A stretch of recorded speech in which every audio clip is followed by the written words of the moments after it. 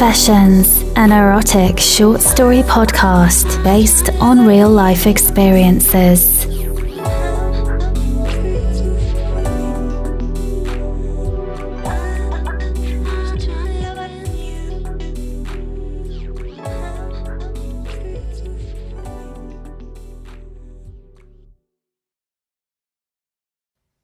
The hottest hot tub ever.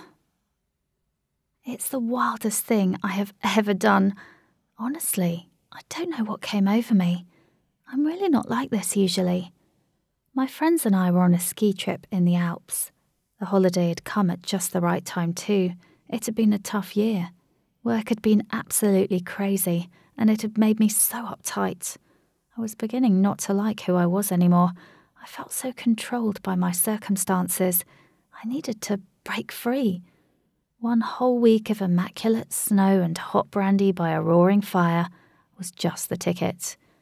Plus, Don was going. We hadn't spoken since the one-night stand we had had almost a year ago, and I was eager to see if we might rekindle a bit of that magic, if only just for a week of passionate sex. We arrived at the resort early in the morning and decided to push through the jet lag and hit the slopes. It was a good call too. Stood on top of the mountain in the early morning light. I felt my life reset. I felt like a new person.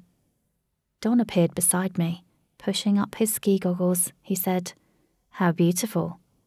He was referring to the spectacular view, of course, but the way he kept eye contact with me when he said it made me feel as though perhaps there was a double meaning intended.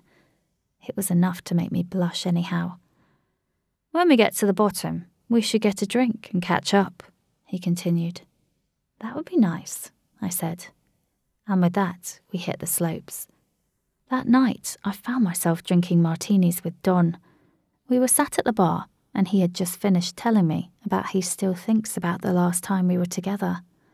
I placed my hands on his and admitted that I did too. "And how do you feel when you think of me?" he said. I sighed and whispered in his ear, "Weak."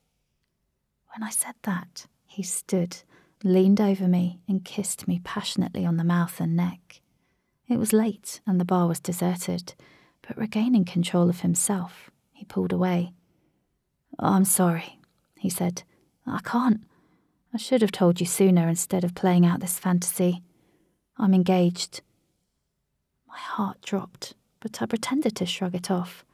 I took a sip of my martini. "We can still talk, though," he said. "No," I said. "I think I'd prefer to be alone." He nodded, swallowed down the last of his martini, and left. In his defence, he did look desperately torn in two. Alone, I took a walk out onto the balcony. It was so cold, but I didn't care. An empty hot tub was bubbling away enticingly. I looked around. There was no one about. I don't know what possessed me.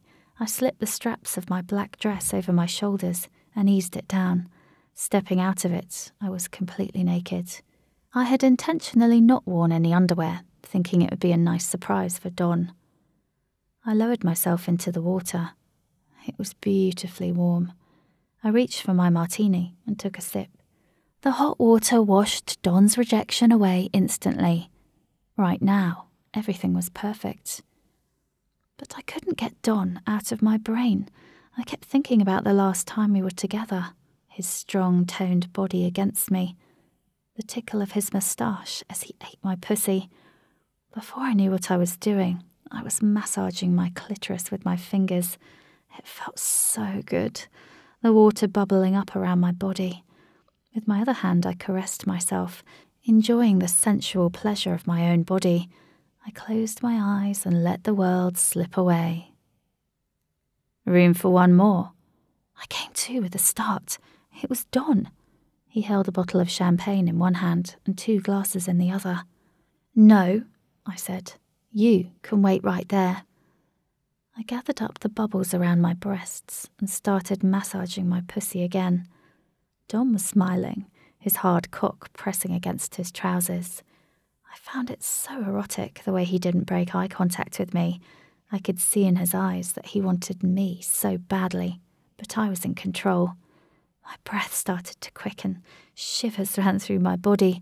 I closed my eyes, and moaning, I came as Don watched.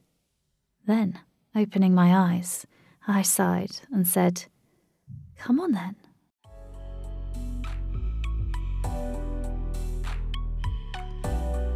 Do you have a kinky confession? Submit your confession anonymously at auralconfessions.com. That's AURAL confessions.com. And we may just feature yours in our next short story and podcast episode, narrated by a professional steamy voice actor.